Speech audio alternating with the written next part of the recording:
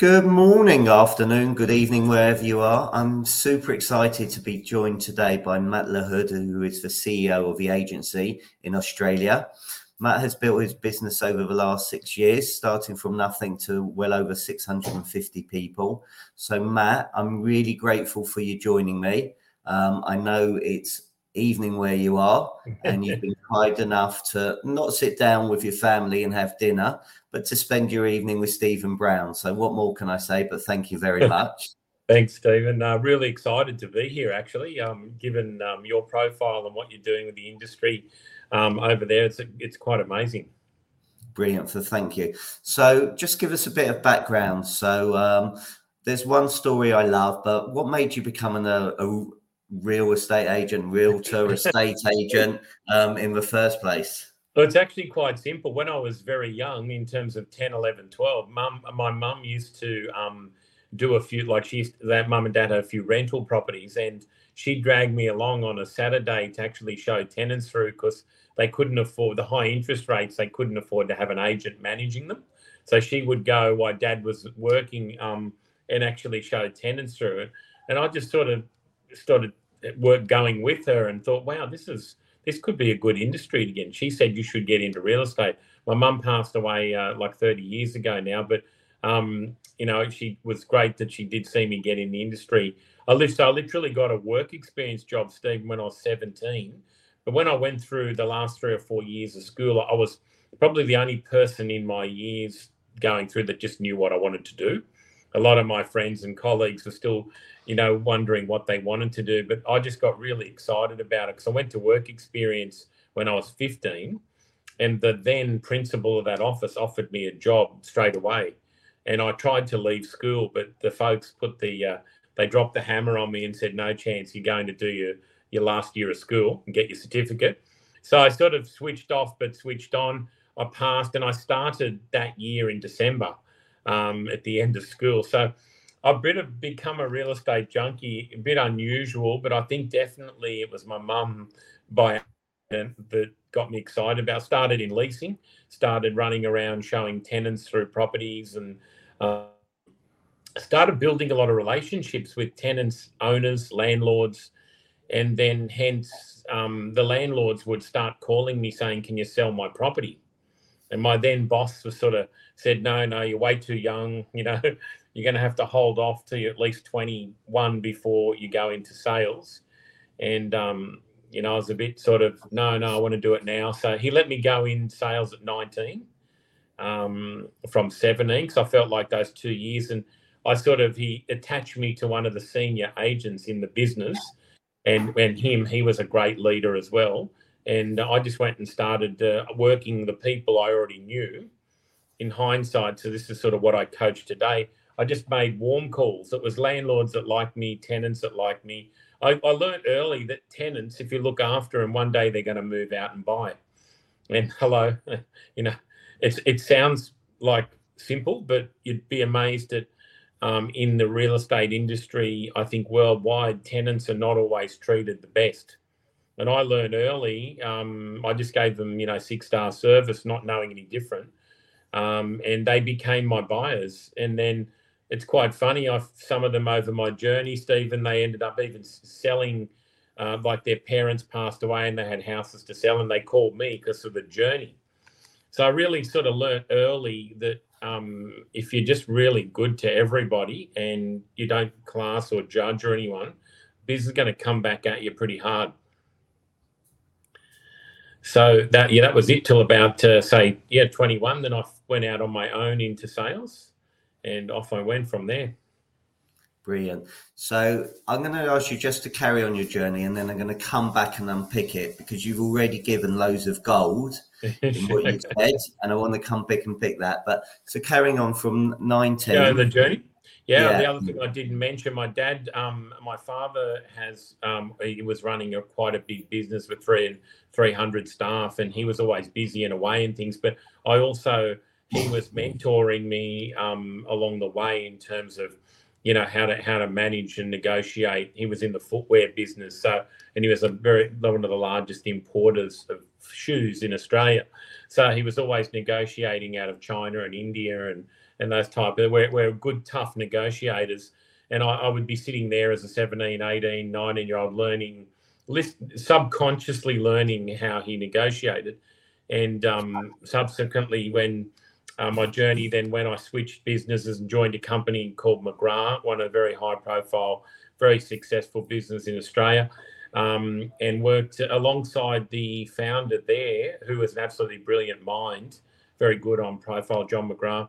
Learned a lot and worked with John very closely on the journey. I still sold real estate initially. Then I took up a leadership role when we invested in the business there. And we all linked arms and had a fantastic 20 years. I started there when I was 24.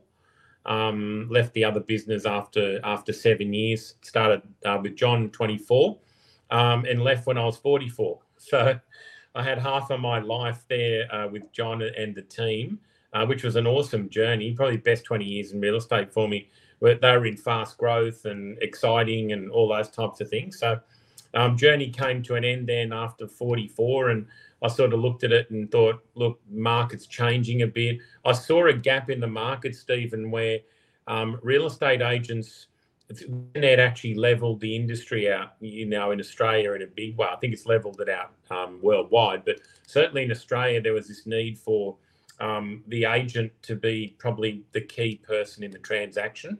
So brand's obviously extremely important. A brand, we look at brand, I guess, in Australia now these days, and the agency looks at it as that's the identifier of culture and group, and that's the docking station support mechanism, back-end structure. The agent is the key client of ours. So the agency looks at the agent as the client, and then their client is their client. So the client of the agency is the agent, and we look at them like we work for the agents. They don't work for the agency. So my job is to make sure the agents are at their world's best every day. They hit the tarmac running. They're taking off. Like I look at it like an airport, Stephen. I think it's the best way to look at it. My job's to get the 747-400s and the A380s off the tarmac, which are our super agents. Get them up, get them into the air, keep that turbulence, like as solid as it can. Keep them, and then get them safe landing, safe takeoff. In between that could be a whole lot of. It might be marketing, coaching, blowing the black clouds away from them. Could be a whole lot of things in that transition. But I think that's definitely been something I've really focused on. Is the agents for us is the centerpiece, because we look at it like the people list. They certainly list with a brand, but they also choose in Australia. It's very focused on the agent as their choice of who they want to experience.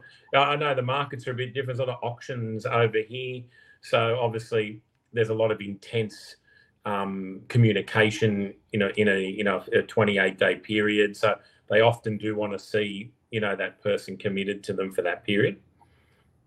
Yeah, brilliant. Okay, so what a career you've had so far. That's it.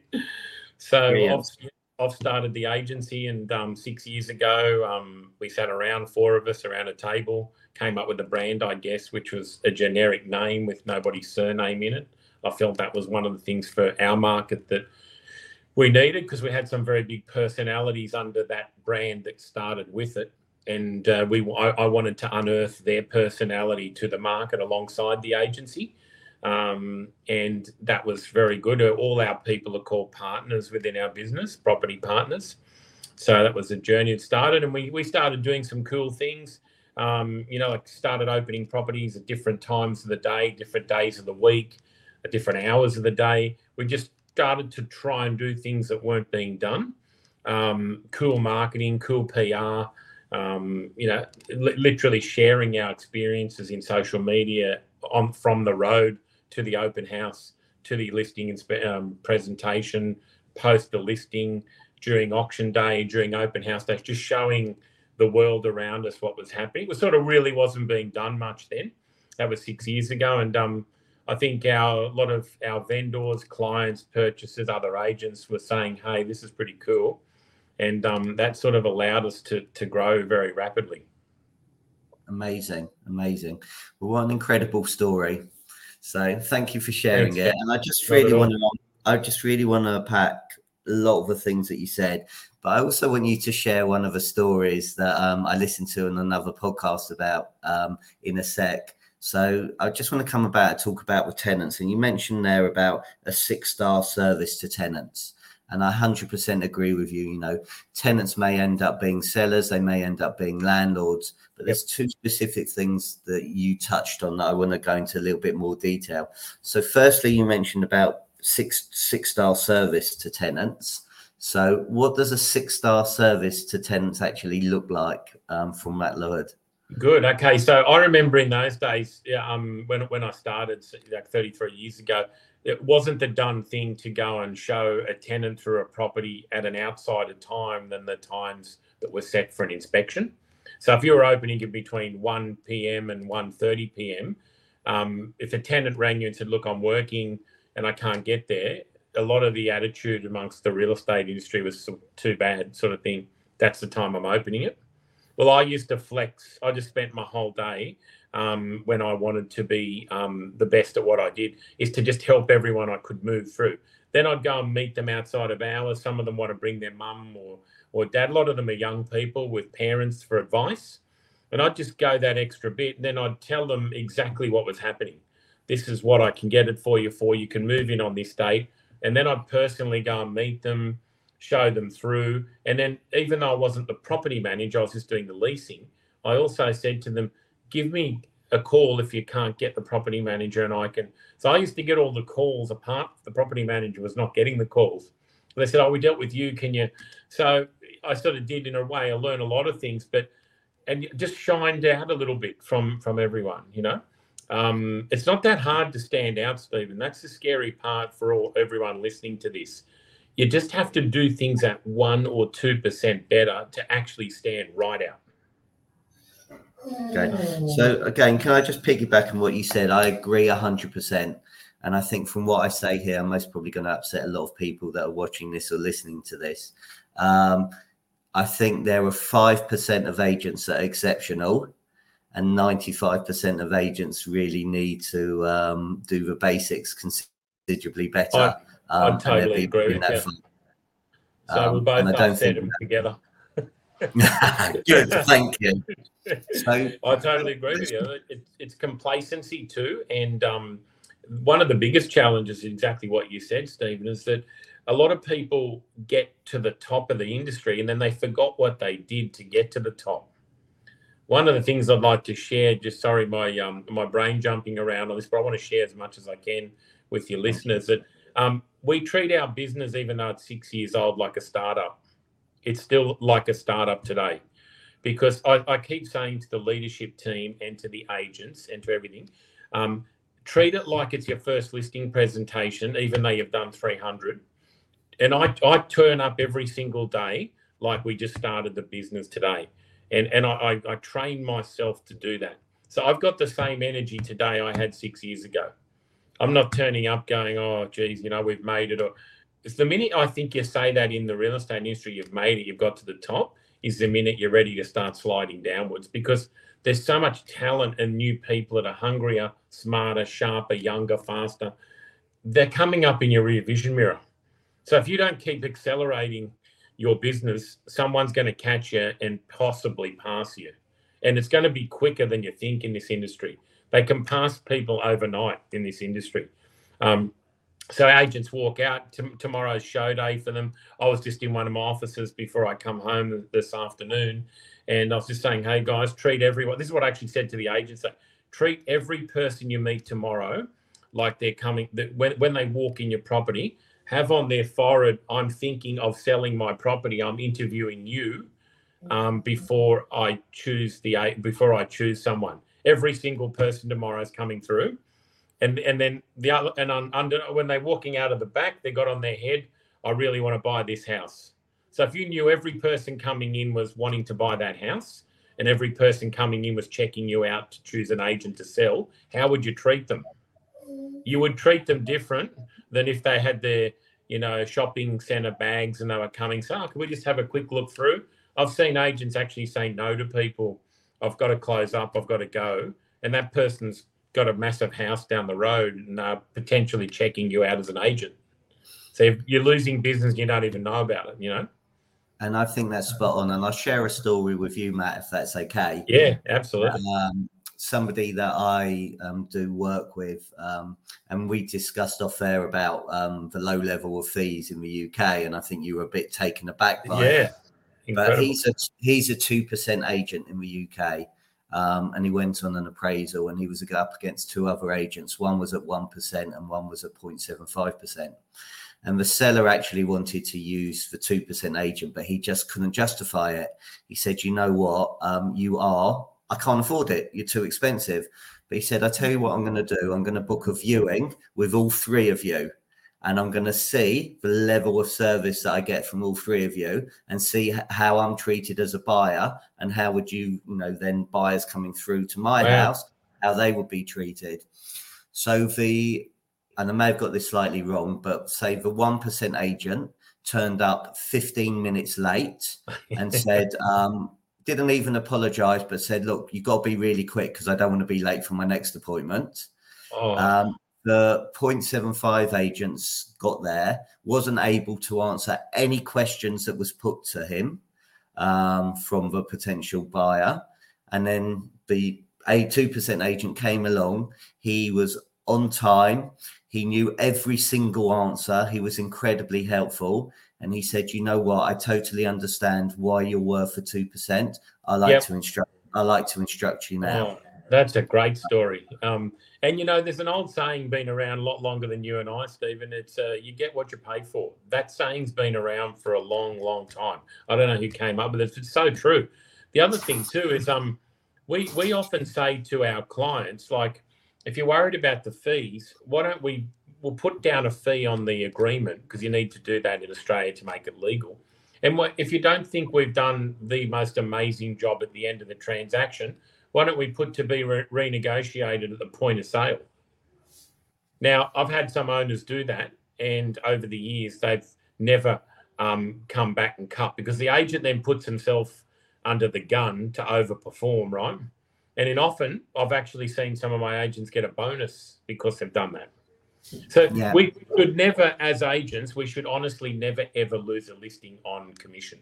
Because the way we could fix that 1%, 0.75, 1.5, 2, whatever, is we could do the sliding scale arrangement based on the lowest end of the price and the highest end, a dream price, below market and market. We should be setting our owners into that expectation. Because, like anyone that's paying nothing for a job, this is the biggest asset people have, that they're giving us the keys to look after. And now's not the time to skimp on their biggest tax-free asset that they have, which is their principal place of residence. Not a time to save money. So they're the conversations, are the courageous conversations that need to be had with owners. As you said, I think 5% of the agents are having them, no different to Australia. 5% of them are having the courageous conversations and really fighting for their fees because they believe they are better. 100%. And I know you and I did a little exercise beforehand, and we talked about negotiating and demonstrating it. And I know on your current abode, you would have paid an extra if I'm share. I'm not going to embarrass the agent that sold you the property, but you would have paid considerably more. Is that fair? Absolutely, yeah. You got me a beauty, actually, Stephen. So your techniques are grand, Okay, but coming back to fees, and one of the things that I took away from when I came to ARIC, I think in 2018, was actually what you were talking about was a flexi fee. To say to people, look, the investment in our services will be, 1%, 1.5%, 2%. You decide on the point of exchange what you pay. You decide, like it's negotiable. If you don't want to pay me, if you don't think I've worked my guts out for you after 4 or 5 weeks, give me the lowest end of the fee. If you think I've exceeded it, pay me a bonus. And the way we've demonstrated that consistently, because we've had offer and acceptance off owners and then gone back and got them another 20, 30, 40, 50,000 after. because we've really, and it's very hard for an owner to not give you a fee plus even a bonus after. Yeah, brilliant. So again, you've just given so much gold, but I want to go back and unpack what you were saying, and I need to go back one more. But something that you just said there was about start up every day, and Yes. you've been doing this every day for 6 years, and it feels like it's still your first day. Mindset is really, really important. So and habit and consistency is really important. How do you manage to keep on doing it day in, day out? Because again, I know you talked about black clouds, and my situation, sadly, I lost my wife 2 years ago. She passed away. And thank you. And to be honest, it's tough. And my wife was ill for 10 years with cancer, and day in, day out. I mean, my wife's mindset was incredible because she got given a year to live, and 4.5 years later, she was still fighting and she didn't want to go. Well, that's a bit of good news on the back of the bad news, yeah. So how do you get that consistency, that habit, that mindset, that every single day? It's a really good question, but I think the best way for me to answer it, and is because you sort of, sometimes you don't actually think about these things until people ask you a question like you just did. But for me, the people who have come on the journey with this business, a large percentage of them have come because of my relationships, leadership, work with them. I've just had a lot of personal experiences with a lot of the agents over 33 years, as you would. So it's actually my duty. My job is to turn up the best version of myself every day. That's, if I just had a job description as the CEO of the business, is to turn up as the best version of myself every day. If I did nothing, you might laugh, and there's a whole lot of things that go on when you're the CEO of the business. But the biggest thing I can do is actually turn up with high energy, a care factor, be very visible. So I say to my management team, I've got a number of managers that look after the sales agents on a day-to-day basis. And I say to them, you have to turn up like you're wearing, those green or orange high visible, that the council workers and all the people use that are doing high profile building jobs or whatever it may be. You have to turn up like that. If the agents can see you, you've won the battle. Because so many leaders, Stephen, today are absent. I'm not sure what they're doing. I touched probably about 250 people this week in our brand across the country, right across Australia. They either did a Zoom, I was in offices, I called them, that's rough, I know, because how many people were on one of the Zooms that I did. So that's nearly that amount of people just there. You just have to be highly visible. So my job is to turn up. How do you do it? It's energy, first of all. So I make sure, look, I'm not a drinker. So that's one thing that helps me a lot with energy. I'm up very early. I don't go, I'm not a big partier. I'm 51. So I'm not sort of, I probably sound very boring, but I think if you take this role on and you take the responsibility to lead people, you have to have a life responsibility on how you conduct yourself, because what you practice in private will be revealed in public, right? So if I'm doing stuff behind the scenes and I turn up to lead a team, and I'm out having whiz bang parties and at 4 o'clock at night and drinking myself into the ground and doing things, or I don't turn up, that's going to be revealed very quickly when I turn up to a team meeting, or go into a one-on-one or a coaching session or whatever it may be. I'm going to get found out very quickly. So I think authenticity is a word that's thrown around a lot in the business, in the industry of real estate, but your people will pick it up very quickly. So my agents know if I care or not. They'll know straight away. I think care factor is a huge thing. So for me, in a nutshell, it's a long way to answer that question, but the reality is it's the people that are committed to the business. I owe them to be the best version of myself. Okay, I'm not going to let them down. I'm not going to let them down. Brilliant. Love that answer. Thank you. So then my next question would be how do you go and recruit these people that want to be the best version of themselves every day? Where do you find them? How do Well, you keep them? Good, very good question. So a lot of them now, it's first year and a half to 2 years was phone calls outwards, just picking people that were doing good things, people that I thought that might have been able to do better things, and just coaching them. Like I'm happy to do a coaching session with someone that's not going to join me and help improve their business, but then feel that that I can sometimes isolate people that could do a lot better and make a lot more money and have a better life, but they're not achieving it where they are. I can sort of see that because you've got to get out in the market. So first year and a half, Stephen, outbound calls. Last 3.5 to say 4 years, I say fair. It's now been, we've seen what you're doing. That's pretty cool. Can you come and talk to us about it? Now, a lot of people that have joined myself and the group in the last 2 years have been a lot of small owners of businesses that just don't want to run staff. Their best earning capacity is actually listing and selling houses. They were once an agent. They decided they wanted to be an owner. They got got away from listing and selling houses and started managing other agents, and their income started depleting. They had all these problems that they didn't think they were going to have, because sometimes on the outside it looks pretty sexy to be a principal and you're going to sit back and take holidays and everyone else is going to go and make you a lot of money. Well, I can tell you, I haven't found that secret yet in 33 years. I probably have the least holidays of everyone in my business, and have done for John McGrath will tell you, and I was there very rarely. So I don't know about that secret about, have a remote control business where you sit in a control room pushing buttons, and you need to be there with your team, right? It's a thankless industry for personal, and you've got to manage your time, but you've also got to be there when they need you there. I think that's critical, because otherwise, what's it all about? What's culture? What is culture? So many ways you can talk about it. Culture is having each other's back and empowering your leaders to go and lead without you meddling in their way. I feel that's a big thing. Letting and growing people in terms of it's a growth culture. So the other thing that's helped me as well, as agents that have joined me that know other agents in the market that say, "What are you doing? You need to come here."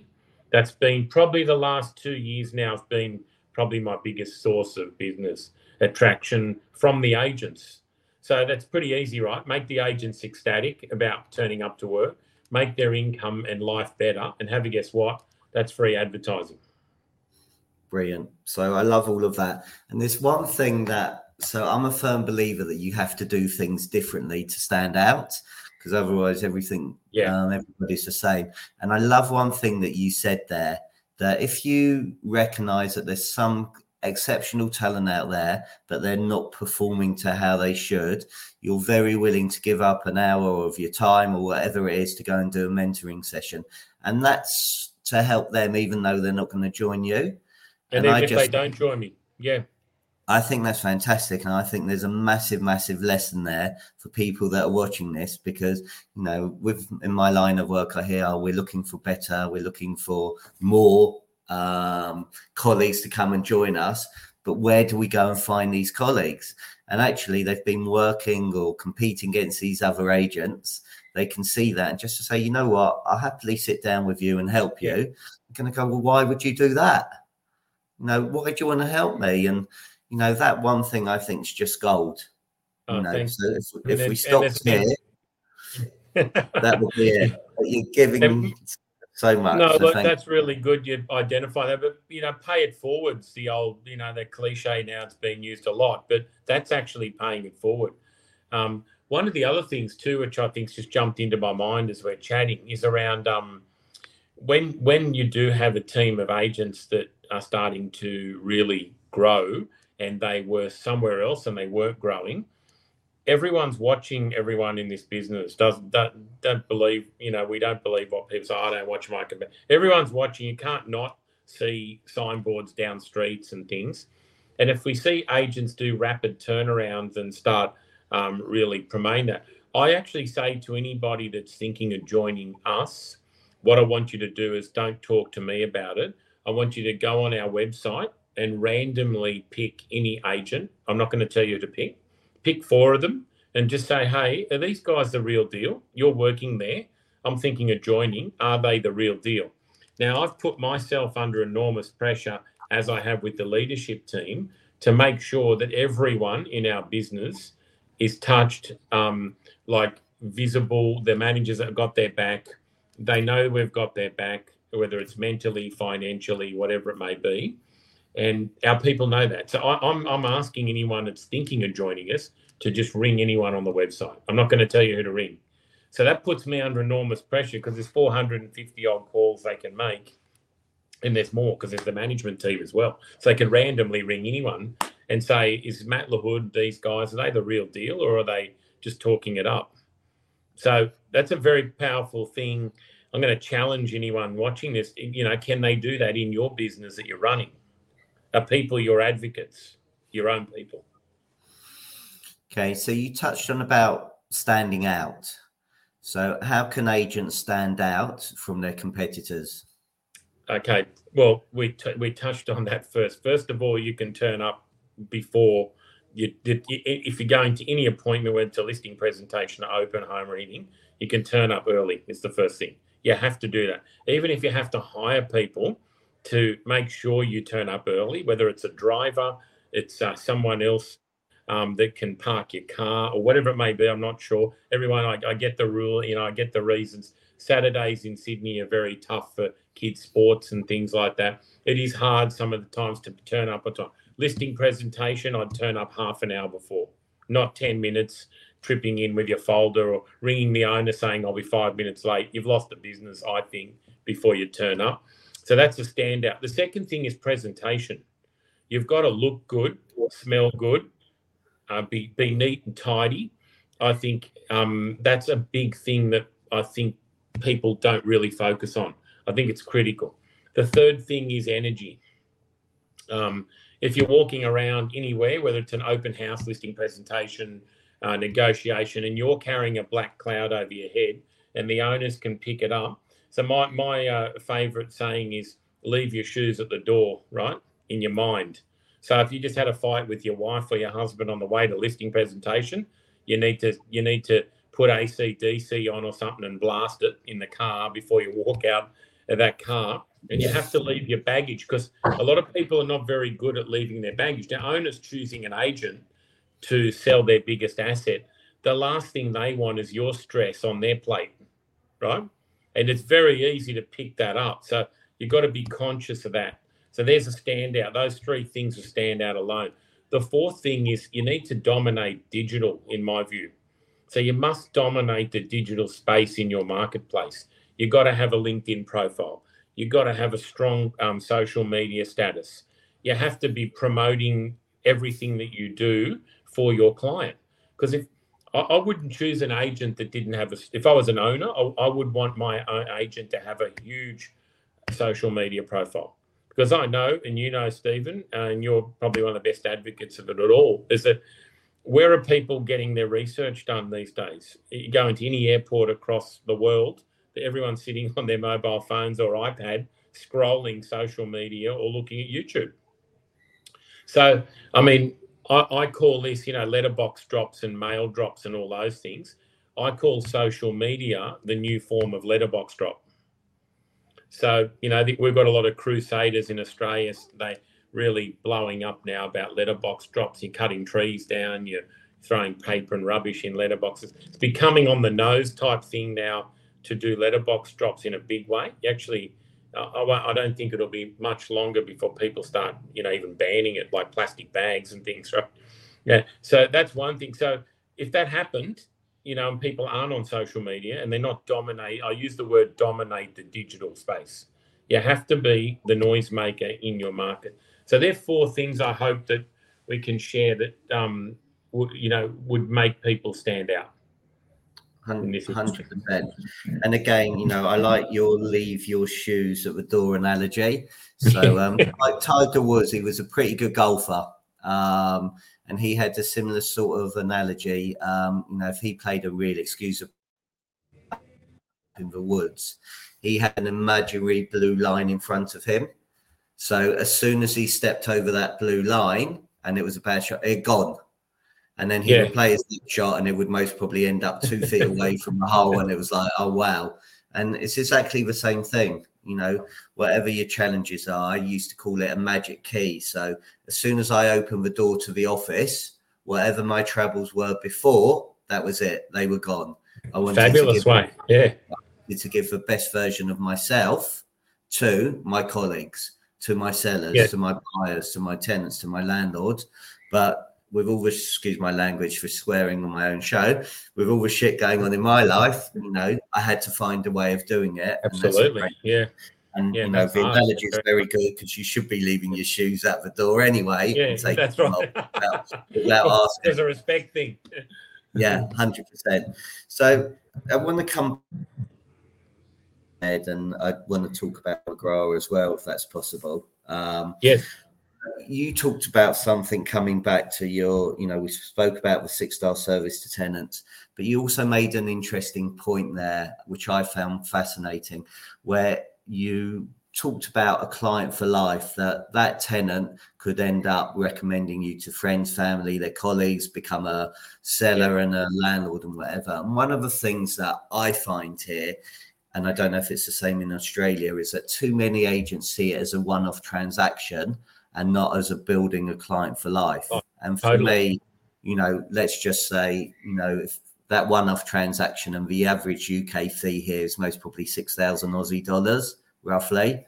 But if I was to go in and say, honestly, look, that 6,000 Aussie dollars over the course of a lifetime will be 100,000 Aussie dollars, people's minds then focus and then change actually. But it should be straight away that, you know, we want to give that best experience, that best service. We want that client for life.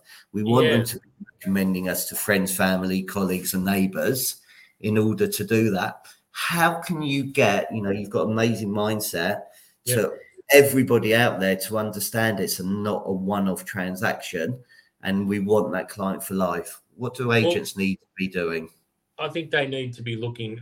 First of all, you'd be amazed, Stephen, of the amount of meetings I sit down with agents, you know, whether they're joining us or even some of our incumbent people I just haven't got to about some specific things, even though I've drilled it in, that don't have a past client nurture strategy. So past client nurture strategy, what that means is you'll find an agent will sit down, they go, I want to spend $20,000 on marketing and doing a big website and doing videos, this, that, and the other. And I said, hang on a minute, let's put that aside.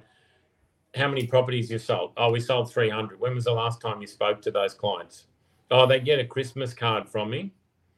I said, right, okay, we've got a lot of work to do, right? So the first thing I always say to people, it's really easy because I was taught early by my original boss what he used to do. We had a little small office in a suburban area, but he had like 400 landlords. He used to invite the longest landlords and he'd churn through them over a yearly period, every quarter for drinks to his office. Now I'm sitting there as a junior burger 17, not really realising why he was doing it. And then he would come in and then owners would say, oh, you know, his name was George. They'd say, George, we've got another property we're just buying, or kids are buying one, or this one. They'd do it over drinks for 1 hour on a Thursday night. Now, I used that and turned that into the sales side. So every time my past clients, when I was selling for 20 years, I was selling full bore for 20 years. You know, I was doing about 60 to 70 sales a year in a suburb in Randwick, in eastern suburbs of Sydney, but one of the suburbs for the people not far from Bondi Beach. Everyone knows Bondi Beach. So that was where I used to sell. There was a parkside area there, big race course, big hospital, and huge employers of those entities employed a lot of people. So past client nurture strategy is a massive thing. Agents will go out and they'll spend $5,000-$10,000 on letterbox dropping and trying to build a video to tell someone, but they won't go and speak to the people they've sold for the last 4, 5, 6, 10, 12, 20 years ago, or do a VIP client night. That's one of my favorite things, is to do a VIP client night twice a year. once in the mid-year, once in the end of the year, and you actually just change, your group of people. It's not very personal if you have a big group of people, which I do, and I had a lot of people in my group. I couldn't invite them all because it becomes impersonal. So I used to split it into 2 groups, Stephen. And there's the types of things that would really keep those past clients, and it's an absolutely integral thing in your business. Well, you are definitely singing to the right person here. So what I find here is 95% of agents don't have any stay in touch policy whatsoever. And it's incredibly scary. And most past buyers go into witness protection and never get spoken to. And it's incredible. And what I found really interesting, and I've been a little bit shocked by this, and I don't know if you found the same thing, but over COVID, a lot of people had buyer remorse. They decided to go into properties, see change, whatever it was, go to the rural. And then one simple question that's worked for me is, how's your living space? And the answer that people that have bought in the last 2 or 3 years, and the answer has come back, it's either too small, too big. I need a bigger garden. I need a smaller garden. I hate my partner. And I've been amazed at the amount of people that have said, you know what, we would consider selling. And it's such a simple question, but people aren't, and I still don't understand this, because I go in and I ask these questions all the time, how long have you lived in your property? Great. Have you heard from your agent? No. Have you done work to your property since you bought it? Yes. Out of interest, what do you think your property is worth? I've got no idea. Are you curious to know? Yes.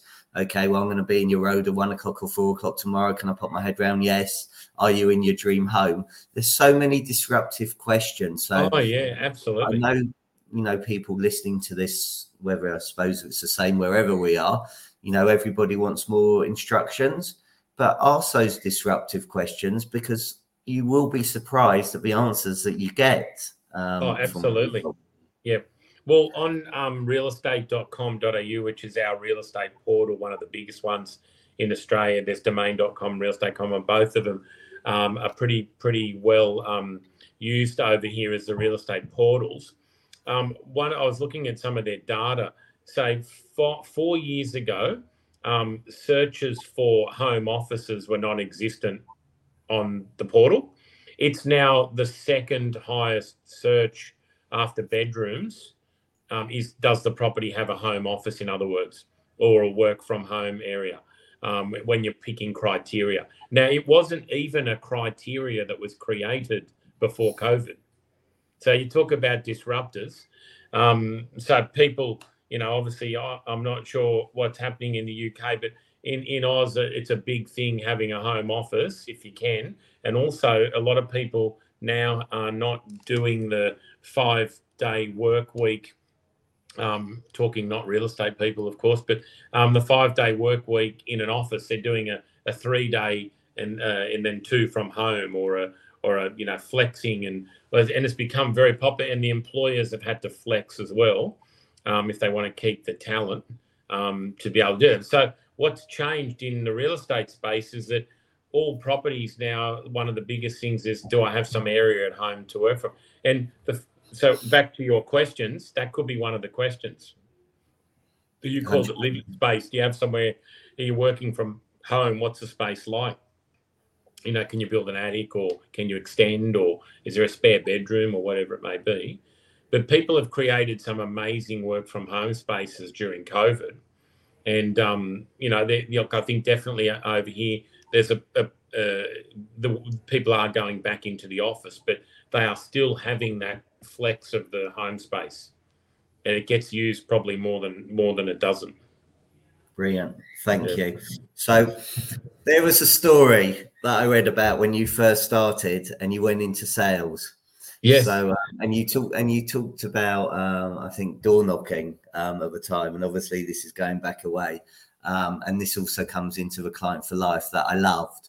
So I think you were driving your car. You're going to share the story a lot better than I was. That you went past, it was either a horse racing, doctors, whatever. And would you be kind enough to share that story? Yeah, absolutely. Well, the suburbs I worked in, Because, you're out there every day, Stephen, and you're in your marketplace, and 90%, or probably that 95 again, that stat that you and I seem to use a few times, 95% of the agents don't realise what's actually in their marketplace. And I was one of them. So I'm driving around all day, trying to get business and networking and building tests. And I'm driving past the Randwick Racecourse, which has 3,000 employees, right? And on the way past that, about 7 minutes from there, is the largest hospital in Sydney, Children's Hospital, which is the Prince of Wales Children's Hospital. It's famous in Australia for its service to service and medical expertise around children, and also adults as well. It's got an amazing hospital. And then 2 minutes from that is the University of New South Wales. Now between those three institutions, there's about 8,000 employees in there. Call it people when, doing the gardens, horses, all the staff, trainers, there's a massive race course, all the people doing catering, the staff at the turf clubs. Then you've got all the doctors, all the nurses, everything. And have a guess what? They all want to live around the market that I'm selling in. And me, Dumbo, I'm driving around door knocking and trying to look for sellers and buyers instead. So what I worked out one day, I took a right turn and I went into the race course. And I noticed they owned some properties around the edge of the racecourse because it had owned by it's called the Australian Turf Club. So I went in and I found out who was running it, and they said, look, we don't really have an agent, but we really should have an agent. But if you wanted to start doing business with us, you should start doing some advertising. So I said, give me a business plan on what you want. Show me what I could do. They said, well, if you put a sign up here and put something in our book, then we can go to our board and say, hey, these people are supporting us. We need a real estate agent. That's exactly what I did. So that turned into a 25-year relationship, which I've still got today. And then the people in the industry would call me and say, oh, you're the real estate guy that does all the racing. You look after all the trainers and the jockeys and you look after the turf club directors. And I'd say, yes, well, that's actually what I do. And the belief of it, because they saw it. Then I went up to Prince of Wales Hospital. I asked somebody if they could find if the doctors have a certain area where they get their mail and information. They said, look, it's through this private area, but if you give me what you want, I'll put it in their pigeonholes. So the doctors have where they get mail come in and things in the surgeon's area. So I put my personal profile in there and I wrote a story that said, look, I'm a local real estate agent and I specialise in the area where you're probably living. I've obviously worked out you're very busy and you don't have time, but I'd be prepared to come over Saturday and Sunday and talk to you and your family to help you with real estate needs. I thought I've got to get their eyes somehow. I got all these calls, Stephen, and then here am I at sort of 20 thinking this is easy. This can't be that hard. Where else can I find? So I'm finding institutions and I'm telling my colleagues to go to the institutions in their markets and go and knock on the hospitals, golf clubs, everything. But what I did find that most people want to live within a radius of where they're working, because especially doctors getting home at night, they're surgeons and they got a 12-hour surgery day. They don't want to be driving 50 minutes an hour away from. And my market was right in where they are, and I took all of those markets. So I then became the doctors' agents, and they're all chatting to each other over surgery. So I just sold my house, and I've used this guy Matt LaHood, and then I started sponsoring the Children's Hospital, doing fundraising for them. So they'd see my brand there, they'd see me, then they'd go down the races, they'd see us down there in the race book, and then I'd be getting people just saying to me, you're everywhere. And I technically wasn't, but I was where they were, so it looked like I was everywhere. And then we had a local car wash, which was the only car wash by hand then. There's 1,000 of them now. I went down there and I said, can I put my properties on a TV? I'll pay for the TV and I'll pay for sponsorship. So I start sending all my clients down there to get their car wash when they were doing their open homes. So they're driving down there, they're at the car wash. It was the only car wash in the whole area that did their cars by hand. So I had the vision that someone that's paying $50 or $40 Australian for a car wash has actually probably got a house. You're not going to spend that. That was a lot of money then, right? I'm talking 20 years ago.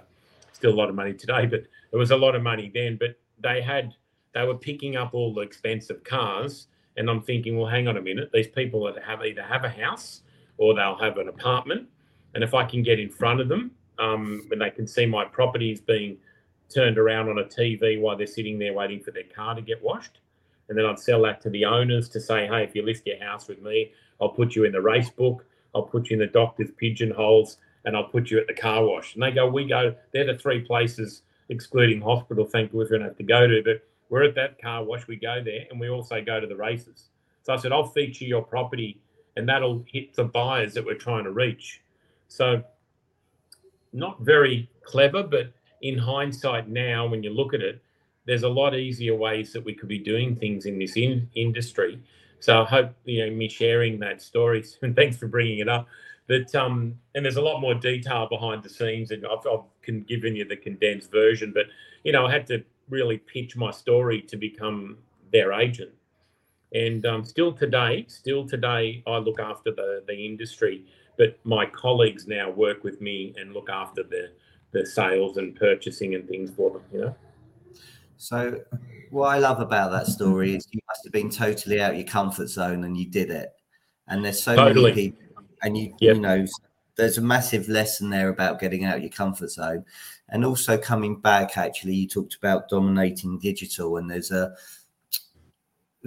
best of the best have no issues getting in front of a camera and doing and understanding, rather than speak to 10 people in an hour, they're going to reach 10,000 people in an hour.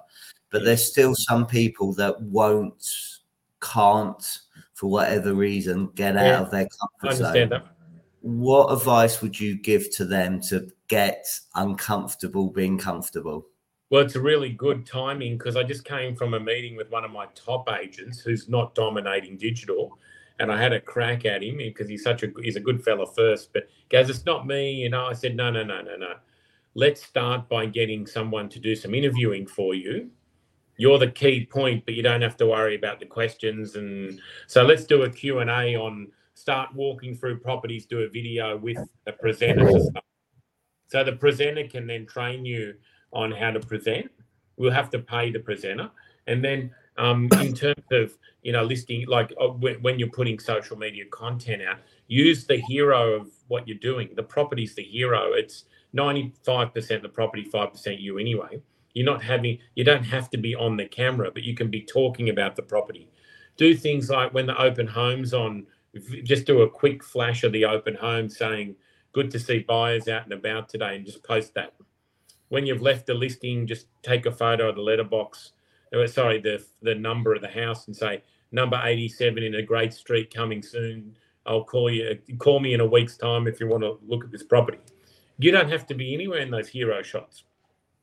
I think everyone thinks they've got to be this fantastic looking, cleverly spoken, university educated type person to speak on there. It's completely opposite, actually. The more natural and the more real you are, I find the more people respond to you.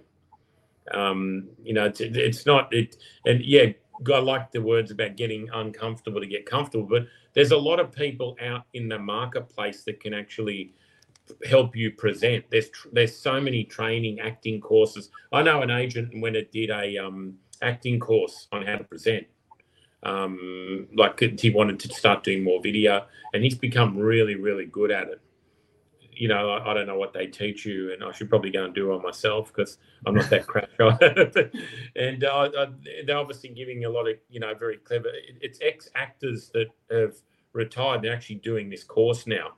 And it's a very popular course, and it's for anyone in business that wants to present to a crowd or, do keynote speaking engagements. And it's not just real estate stuff, but he was telling me about it, and he said just gave me a lot more confidence to focus. So, but Stephen, there's so many ways to skin a cat these days. You can go and hire someone to interview you and do all just ask you the right questions in front of a property, or do a walk through your property for you, but you post it.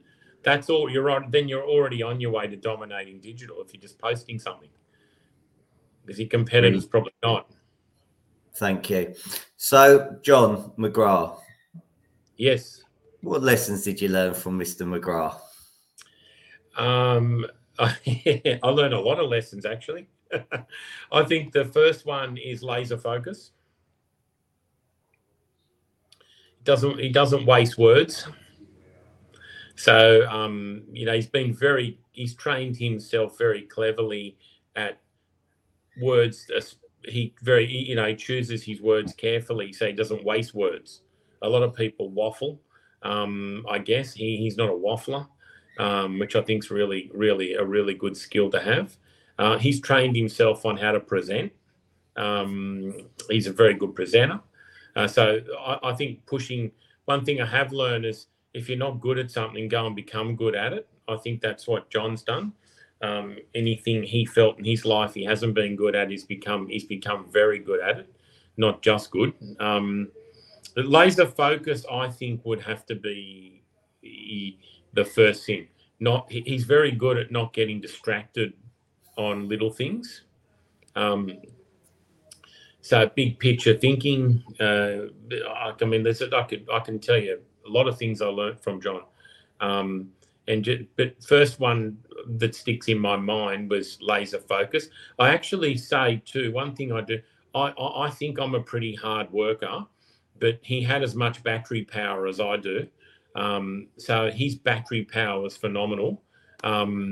If I was up at sort of 5:30, it wasn't too many days over 20 years where I'd have a text from him at 5:20, or a catch up on a Sunday was not out of the question. So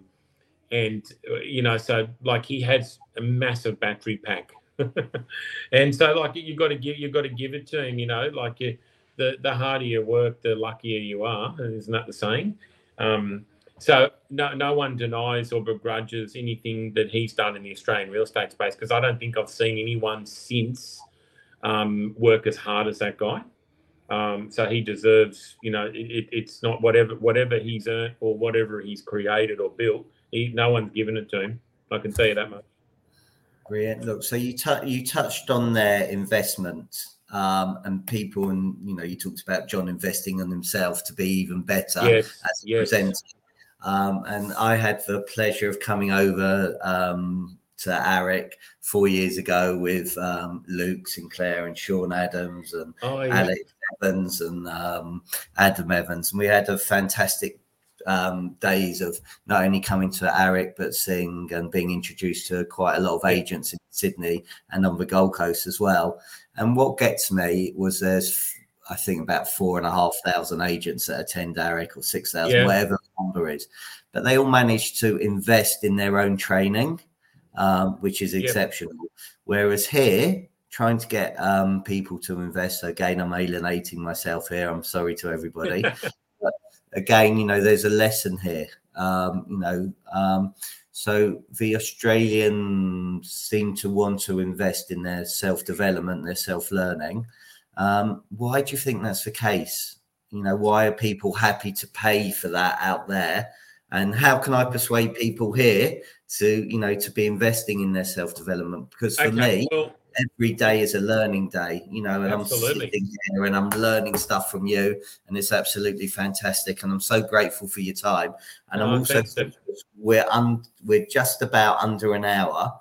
So I'm grateful for your time. So are you happy just to carry on for another 5-10 minutes? Absolutely.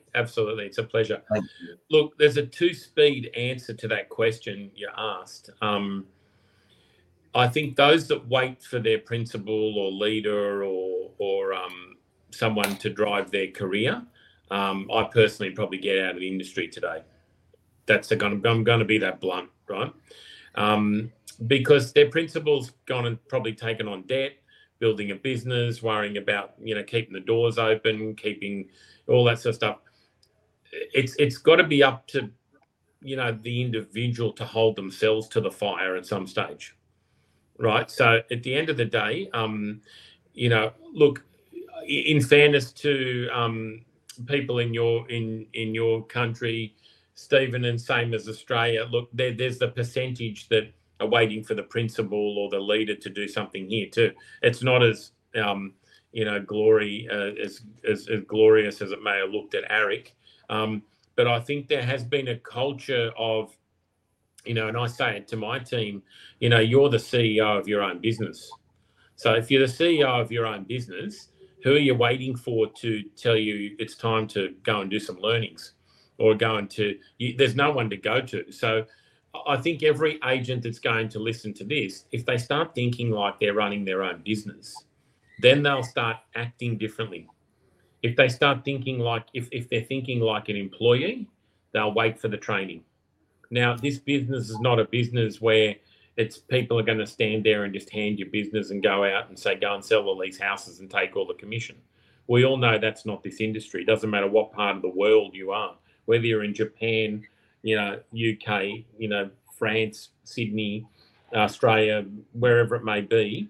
It's never been a business where people are just going to walk in the door, sign agreements and say, hey, I'm here just to sell my house. Where do I sign?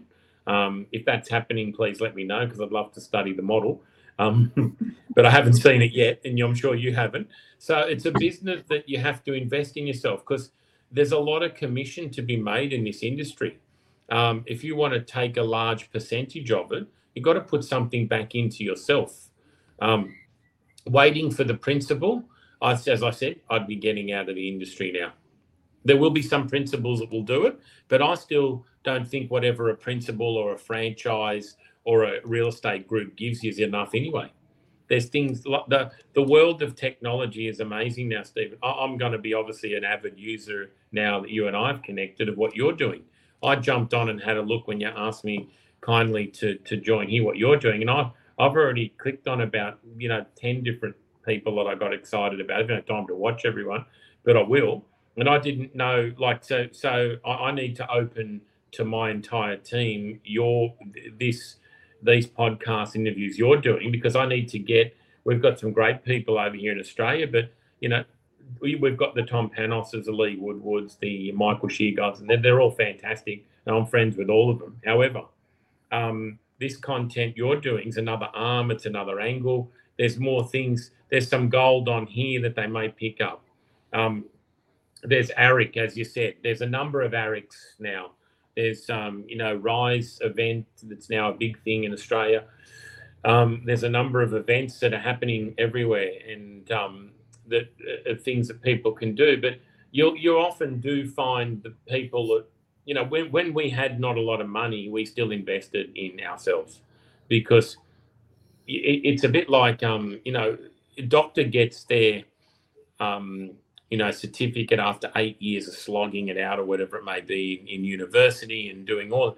Then every year they've got to retrain to keep their license. I've got a friend of mine who's in security, and he's actually a weapons trainer. He's an expert weapons marksman. And his job, he's got a business that has to train the police in Australia every 12 months to keep their job. So they have to keep shooting at a certain, I don't exactly know how it all works, but if they're not training on their gun and shooting and hitting the target, I guess, so many times, they're losing their license. So they're losing their job to operate. This is an industry where you can hide out, do nothing, not have to retrain, not become better, think you're the smartest person in the room, not invest in yourself, and then go and then whinge when people say we want to give you 0.75%. Maybe you're only worth 0.7% if you're not investing in yourself. 100%. And actually, Charlotte Jeffrey Campbell sent in a question. Does licensing make a difference in terms of quality of service where you are? Because obviously, we don't need to be licensed. There's no regulation. I could be a butcher yesterday and start an estate agency today. Well, the licensing allows the agent to work as a contractor and then build their own team under a brand. So that's one thing that it has done. So it's made the agent more accountable. They then have to get their training through the CPD points, continued professional development points. So they have to sit in some courses and classes each year. But I think definitely any learning that you can do, and if you can, so can you actually get a license? Is that available to do that or not? There's no regulation here whatsoever. Right. So there's no police checks or any of those sorts of things. Or what if you want to hold trust money and things? Does that happen? Yeah, you've got to have your CMM, your client accounts, and those have to be Right. checked and stuff like that. Okay, so yes, but there's no like, I belong to. I mean, there are professional bodies that you can belong to, right. but you don't have to. Okay, well, I would say to the audience, whatever body or professional thing you can be involved in, to me, that's immediate a network. So if I was in some professional group, there's the Real Estate Institute of Australia, okay, and there's the Real Estate Institute of New South Wales, which is a part of Australia, right? So I'm in everything. I'm a member of everything. So if they have a function I choose to go, it's a networking function. I'll learn something. I'll meet someone. So I think we all need to start thinking like that, first of all. Look at it as not the $120 a year to be a member or whatever it is. Look at it at what opportunity is going to come out of it. Networking, learning. I think there's an old saying, Stephen, if you're the smartest person in the room, you're in the wrong room. I don't know if you've ever seen that one. Yeah, definitely. Yeah. So I just don't think, I've learned so much, every day like you. I learn something every day. I just did something with one of my social media and the head of PR something this afternoon. She just showed me a few things I learned. Things you're just learning every day on what you can do in all different facets. So I think if you're not investing in yourself and you're waiting for someone to do it, I think you're going to be waiting a long time. Okay, and I've got one other question here from Ken. I don't know if you'll be able to answer it, but thanks for the question, Ken. What one thing our Aussie agents surprised us Brits aren't doing? So what thing? I don't know how well you know the British market at all, the UK I don't market. actually. I might. You probably have a better answer at that one, Stephen. But look, I know Australia seems to there's a big view of agents that are doing things, quite well and different. I think again, there's the percent. I'm sure there's some amazing, Brits that are absolutely shooting the lights out too. And they're probably doing something different. I think simply the best thing I can give you I can give you what the top agents are doing with us. Happy to share that. They all have a 3-year business plan. It's the first thing. So they've got a 1-year, 2-year, 3-year business plan, right? The second thing is they have a social media strategy, right? The third thing they have is a past client nurture strategy. The fourth thing they have is they are now, most of the top people have a team and are starting to build teams. I don't know if that's something popular there, Stephen, but because they've looked at their output is a lot more when it's like an octopus, right? If you're doing 8 times the calls, 8 times the prospecting, 8 times the social media post, 8 times think of the octopus, and your competitors 1 and they're doing 1 times that, well, 8 times, it's like a war, right? If you've got a big army coming over the hill at you and you've got one person coming back with a pop gun, you're going to win the war, right? So this is no different. It's a war of market share, right? So it's, in other words, whoever's got the biggest army is going to win the war eventually, because more people can contact more contacts. 100%. Yep. Thank you. So a couple of final questions, because I'm really taking into your evening. No, that's fine. No problem at all. So, thank you. So accountability and implementation. So it's great going and investing in yourself and going on all these courses, and there will be people that will be self-developers and there will people that will be shelf developers that come back from the course and all their notes goes on the shelf. So how can you get people to take action and implement the stuff? Obviously, they're not going to implement everything they hear, but, from this podcast, what's one thing you would advise people just to say, be accountable to? I remember one thing that really helped me in the early days when we didn't have a budget was the idea was given around to get a peer partner. Familiar with that sort of, so having a peer partner you can swap accountability to is a great free way of doing things. So just explain to the listeners and viewers what that might be. So Steve, you and me are both agents. We're working in the same team. We don't even have to be in the same brand, but we're friends. I share my goals with you. You share your goals with me. every day we chat for 10 minutes and we keep each other accountable. And then we celebrate the wins together, and we smash each other when the losses are there. Right? So that's one thing. Second thing is a coach.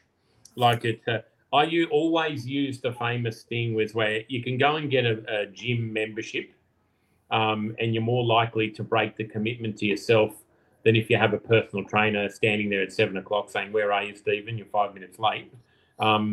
Versus, I'll take that gym membership and I'll go when I feel I want to. You probably will never use it. So that's one thing. I've never had a gym membership, but I do have a personal trainer. Because when I'm on, he's waiting there. I'm getting out of bed because I don't want to run late for him. So having a coach to keep you accountable. So a peer partner if you don't have the funds, a coach, even if you had a coach once every 6 weeks, if you couldn't afford them, I think you can't not to keep accountable.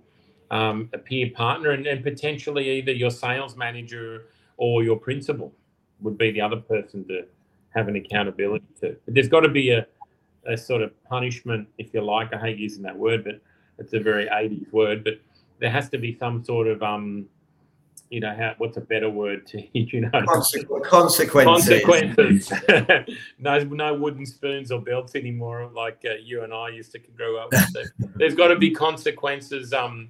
The corner on the chair sort of thing if you don't follow your accountability. Yeah? So jokes aside, not good consequences if you're not following what you're doing. The consequence of this business, you're going to have no market share and income that's depleting. Yeah.